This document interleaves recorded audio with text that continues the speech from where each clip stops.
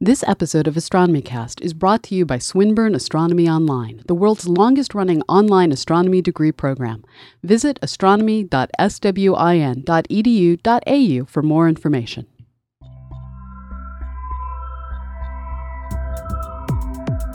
AstronomyCast, episode 332, Stellar Collisions. Welcome to AstronomyCast, our weekly facts-based journey through the cosmos, where we help you understand not only what we know, but how we know what we know. My name is Fraser Cain. I'm the publisher of Universe Today, and with me is Dr. Pamela, a professor at Southern Illinois University, Edwardsville, and the director of CosmoQuest. Hey, Pamela, how you doing? I'm doing well. How are you doing, Fraser? Good. How you feeling? You were a little sick last week. I was. Today is my first day without taking all the cough and sinus and everything medicine. And so I seem to have my brain back and my voice is mostly back. Unlike last week where I sounded like I'd crossbred with a garbage disposal unit. It wasn't pretty. No, and we were trying to catch up, and we were like, "Can we?" You said like, "There's no way I'm going to be able to record on the Monday." We're like, "Could we record maybe on the Wednesday?" And you're like, "I think so." No, there's no way we can record on the Wednesday. And then on the Friday, I think so. No, there's no way you're recording on the Friday. Like you literally were not even getting out of bed on the Wednesday, and there was no way you were going to record without going into a coughing fit on the Friday. So we just sort of had to pull the plug, and now we're gonna catch up this week. So I think I slept as much last week as in the entire month of December. Yeah, good. Well, you needed to rest. And now, as I mentioned in the pre-show, fortunately someone came along and just did all your work for you, so there's nothing to catch up. No. Yeah. So I just want to sort of thank everybody who has been emailing me and commenting on all of their favorite science fiction books. Like going through the Arthur C. Clarke two-parter was a chance for everyone to let us know what they love to read, and it was just terrific. It was so great to get all these recommendations, and I literally now have my reading material set for the next, forever. But thanks to everybody for getting, sending us your suggestions. I love it. And one of the things that I love and hate is how easy it is to get all of these books now through either Gutenberg for the really old ones, through Kindle for new things. And at the same time, it's so frustrating because we don't have bookshelves the same way we used to. So loaning books is more difficult, but yeah, or have time. Yeah, I know what you mean. I'm terrible. I'll buy stuff and just never read them, and I don't feel bad about them piling up in my house anymore because they're just they're just digits. They're just bits. They just sit in a computer somewhere. Anyway, so thank you for keep them coming. What I'm saying is keep them coming because I need more. All right, let's get rolling. This episode of AstronomyCast is brought to you by Eighth Light Inc. Eighth Light is an agile software development company. They craft beautiful applications that are durable and reliable. Eighth Light provides disciplined software leadership on demand and shares its expertise to make your project better. For more information, visit them online at www.eighthlight.com. Just remember, that's www.thedigit8thlight.com. Drop them a note. Eighth Light. Software is their craft. So out here in the Milky Way suburbs, stellar collisions are unheard of. There are places in the galaxy where stars whiz past each other and collisions can happen. When stars collide, it's a catastrophic event and the stellar wreckage is visible half a galaxy away. So is this going to happen? Or is the sun going to collide with something? No. Okay, great. Because we're in the suburbs. It's boring out here. Nothing really happens. That is entirely true. Yeah. But no, we live in the suburbs, and as near as we can tell, the statistical probability of us impacting anything is as close to zero as it can get. Yeah, it is literally, firing grains of sand from the opposite sides of the United States and them happening to collide with each other. Like it's as if you managed to throw a thing of sand from Vancouver and get in my eye in St. Louis, which is made even more challenging because I'm inside a building. Right. About the same odds. But there are places in the universe, in our Milky Way, where this kind of mayhem does go down. Yeah, and this is one of those things where when we talk about stellar collisions, there's basically three different types. There's The first thing that comes to your mind, which is star kind of hanging out by itself and gets whacked for no obvious reason. Then there are binary stars where you have two stars that formed together, lived together, and then became hateful towards one another and collided. And then you have an intermediate situation, which is globular clusters, where you have thousands to tens of thousands of stars, all very tightly packed together, and two stars that may not have formed together eventually end up passing close enough together that they form a new binary system later in life. And those systems, just like the naturally forming ones, can also collide and lead to stellar mergers. Well, let's start with that first example then. So you're talking about just, one star hanging out, doing its thing, and then another star comes out of nowhere, wham, runs into it. Yes. So, I think we can all imagine this in our mind. Perhaps me more, I can really imagine this. But like what's the scenario? What would happen? What would set this up? This is one of those fluke things that incredibly rare odds of happening. You either have just two orbits that have poor timing. So as two stars orbit around the galaxy, their paths cross at the same moment and place in time. Same moment and same place. Time is the same thing as the moment. Or you have galaxies colliding. In the process, orbits get changed. Things end up crossing. This is not something that's statistically supposed to be something we need to worry about. But it can happen. Well, it's a big universe. And so something universe. Horrible is happening to someone somewhere. All the time. All the time. An infinite amount of time. Something horrible is happening. Stars are colliding all over the place. If you look out billions of light years to the hundreds of billions of galaxies that are out there. So while this is the least likely to occur, it is the one most often imagined. You see it in science fiction books. You see it in all sorts of different things. Collisions between stars. Not likely, but possible. So what would happen then in this situation? So you've got just two random stars, splash. So what would happen? So in the most improbable case of they have sufficient center of mass on center of mass action that they don't end up spiraling around each other, but they actually pretty much collide in one momentous kablooey. It will literally go kablooey in the form of some sort of a nova.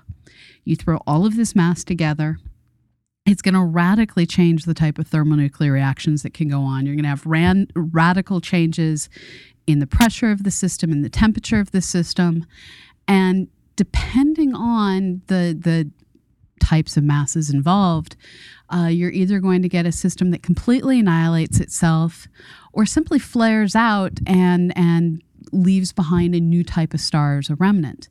The latter case is what's going to happen if you end up with a tiny star falling into a larger star or two smaller stars coming together. That's less exciting, but how exciting it is will also depend on what is the difference in velocity.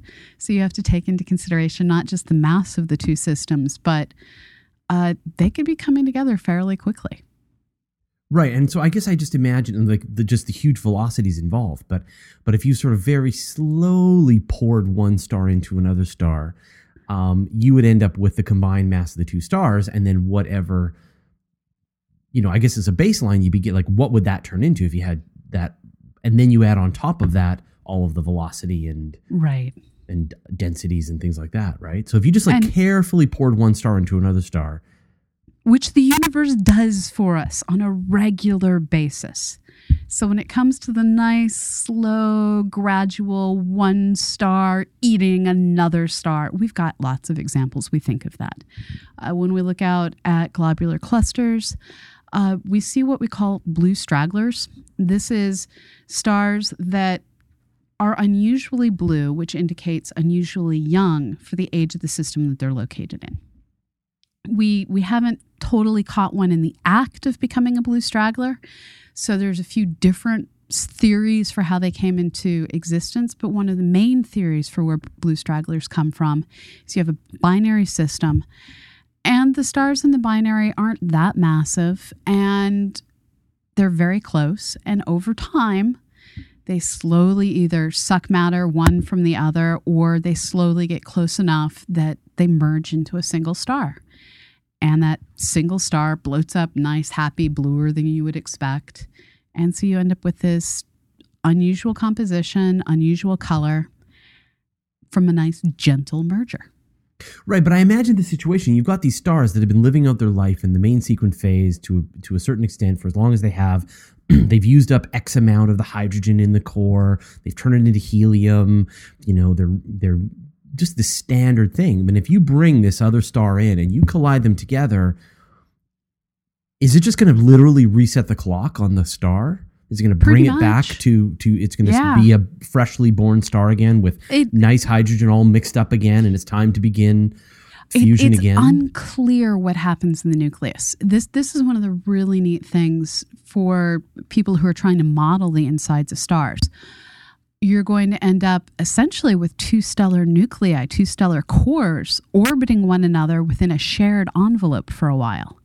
How quickly those two nuclei merge into a single nuclei, that's going to shake up the entire process. You're also going to end up with the new nuclei has some form of mixed up composition that will both include the nuclearly enriched materials from the processes that have already been going on.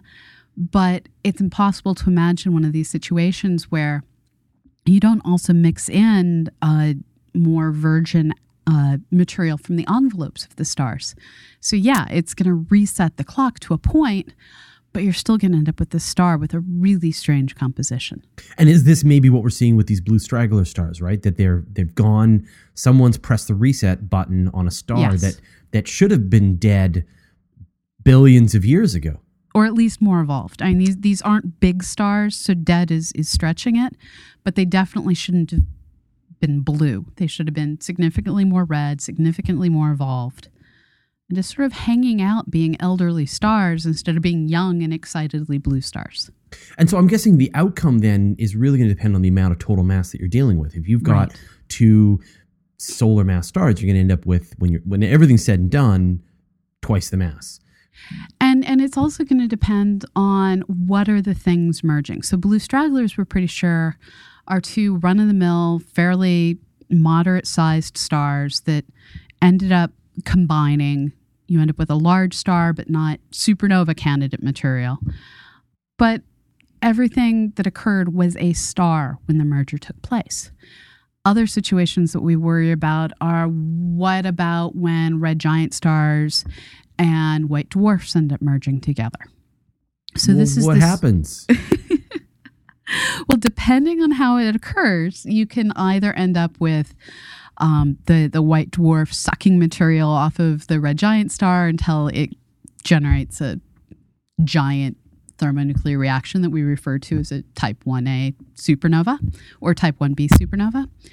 And another possible situation, and again, this is like the blue stragglers. We can't catch the stars in the act, so this is strictly a theoretical, well, maybe this explains what we're seeing. There's a class of variable star called R Corona Borealis stars. These are stars that are hanging out, shining quite nicely, and suddenly plummet in brightness. Their magnitude gets to be a larger number, which means they become significantly fainter. This is tied to some sort of dust production in the envelope of the star. They're really hard to understand, and one possible explanation for them is that there's a white dwarf star merging into the envelope of a physically larger, lower mass star, and this is churning up all sorts of unusual behaviors. Wow. I mean, when you think about these binary pairs, you get this white dwarf companion with a star and it's siphoning material off the star. It's happening over millions of years, right? It's slowly building up and it hits that 1.4 times the mass of the sun, hits that limit, and then detonates as a supernova. But if it's like going right into the star, it's going to be accreting that material very, very quickly, getting into that envelope, right, where it's getting actually surrounded like an all-you-can-eat buffet. And it, depending on the mass ratios, it might not actually hit that supernova point. You can have a very small white dwarf star, you can have a low mass red giant star, and they may not hit the kablooey mark.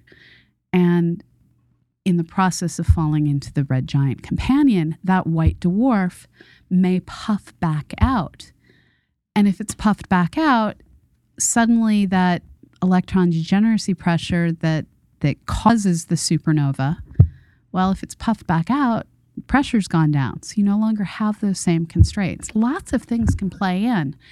And it's this whole parameter space of, does the white dwarf puff back up? What's the total mass? All of these things together, as these stars merge, as these stars collide, determine what we end up in the outcome. Right. And so maybe we're pressing the reset button. Maybe they're detonating a supernova. Maybe all kinds of crazy mayhem. Right. Okay. So, we talked about, just the crazy stars just smashing into each other. Talked a bit about blue stragglers. And we started to talk a bit about binary pairs. But like, what kind of environment will we be seeing for that to come together?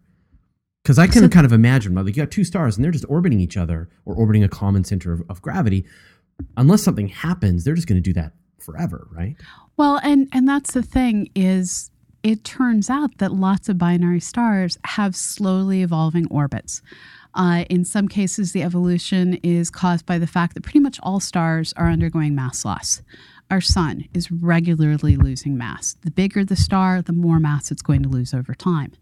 As those two stars lose mass, gain mass from one another, how they orbit one another is also going to evolve.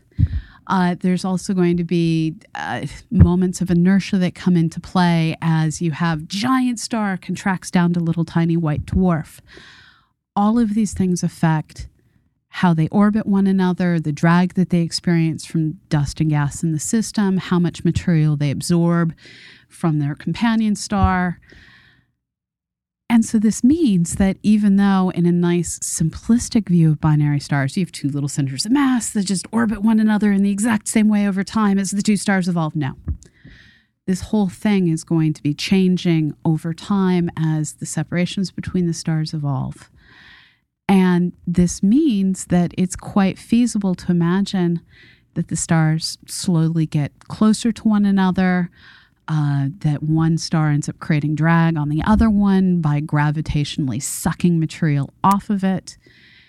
And all of this can lead to the one star eventually consuming the other star. That's what I'm imagining, right? Is this red, one goes first and turns into a red giant, and maybe the two stars just formed really close together and they just haven't collided yet.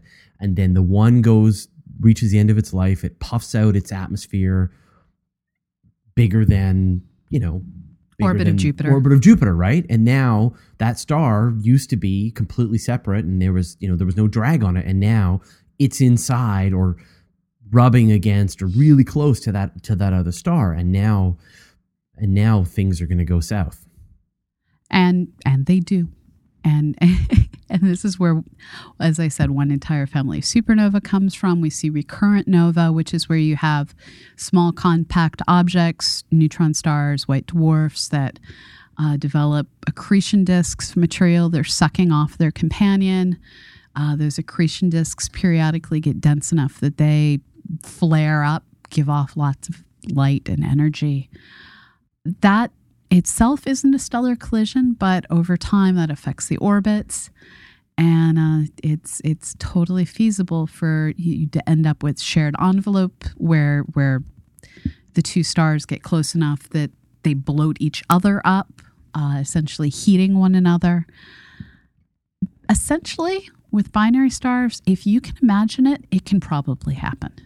Right. And I can think of like all kinds of outcomes where, as you said, like one goes off as a red giant and then it interacts with the other one. And then maybe they create this shared, you mentioned this shared envelope, or one absorbs material from the other, or the combined mass detonates as a supernova. I mean, it all depends on the raw ingredients of the interaction, right?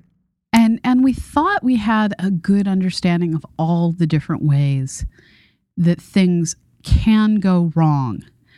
And then we saw V838 Mon. This was a star that back in 2002 went from being a completely boring star that no one paid any note to suddenly it became one of the brightest stars in the entire galaxy.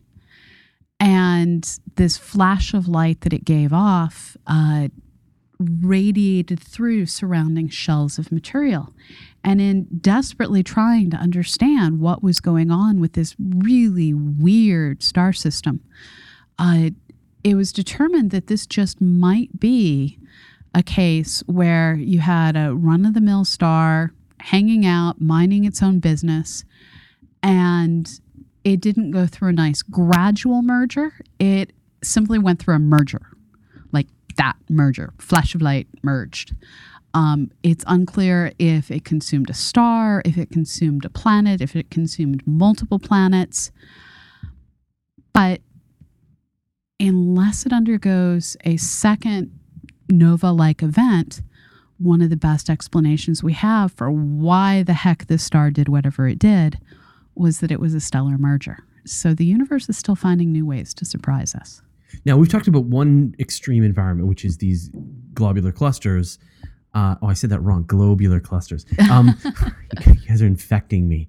But what about the center of the Milky Way and the center of galaxies, where you've got stars orbiting the supermassive black hole like planets going around the sun? It's really dense. And so in these situations, we do occasionally end up with things falling into the supermassive black hole. That's fairly rare as far as we can see in our own galaxy. But we also end up with a much denser stellar environment. So just like with globular clusters, where you see the blue stragglers forming through various types of binary stars coming together, we can't necessarily say what a blue straggler is in the center of the galaxy, but there's no reason to think that the same physics doesn't apply. With globular clusters, the blue stragglers stand out because in a globular cluster, pretty much all of the stars formed at one time, and all of them formed with the same basic material. So when you look at them, you can say, okay, all of these should be the same age. We shouldn't be seeing these overly blue guys over here. When we look at the center of the Milky Way, we can't say that all the stars formed at the same time. We can't say they all formed with the same material. So we can't say, oh, these are overly blue. But the densities are high enough that we'd expect there to be the same sorts of capture events where two stars pass near one another, gravitationally grab hold of each other, become a binary star system, and over time evolve to consume one another and become a blue straggler that you can't tell is a blue straggler. And then that thing gets smashed into the supermassive black hole, and it's who knows, mayhem all around. Yeah, black hole doesn't eat everything; it just occasionally noms on things that have unfortunate orbital parameters.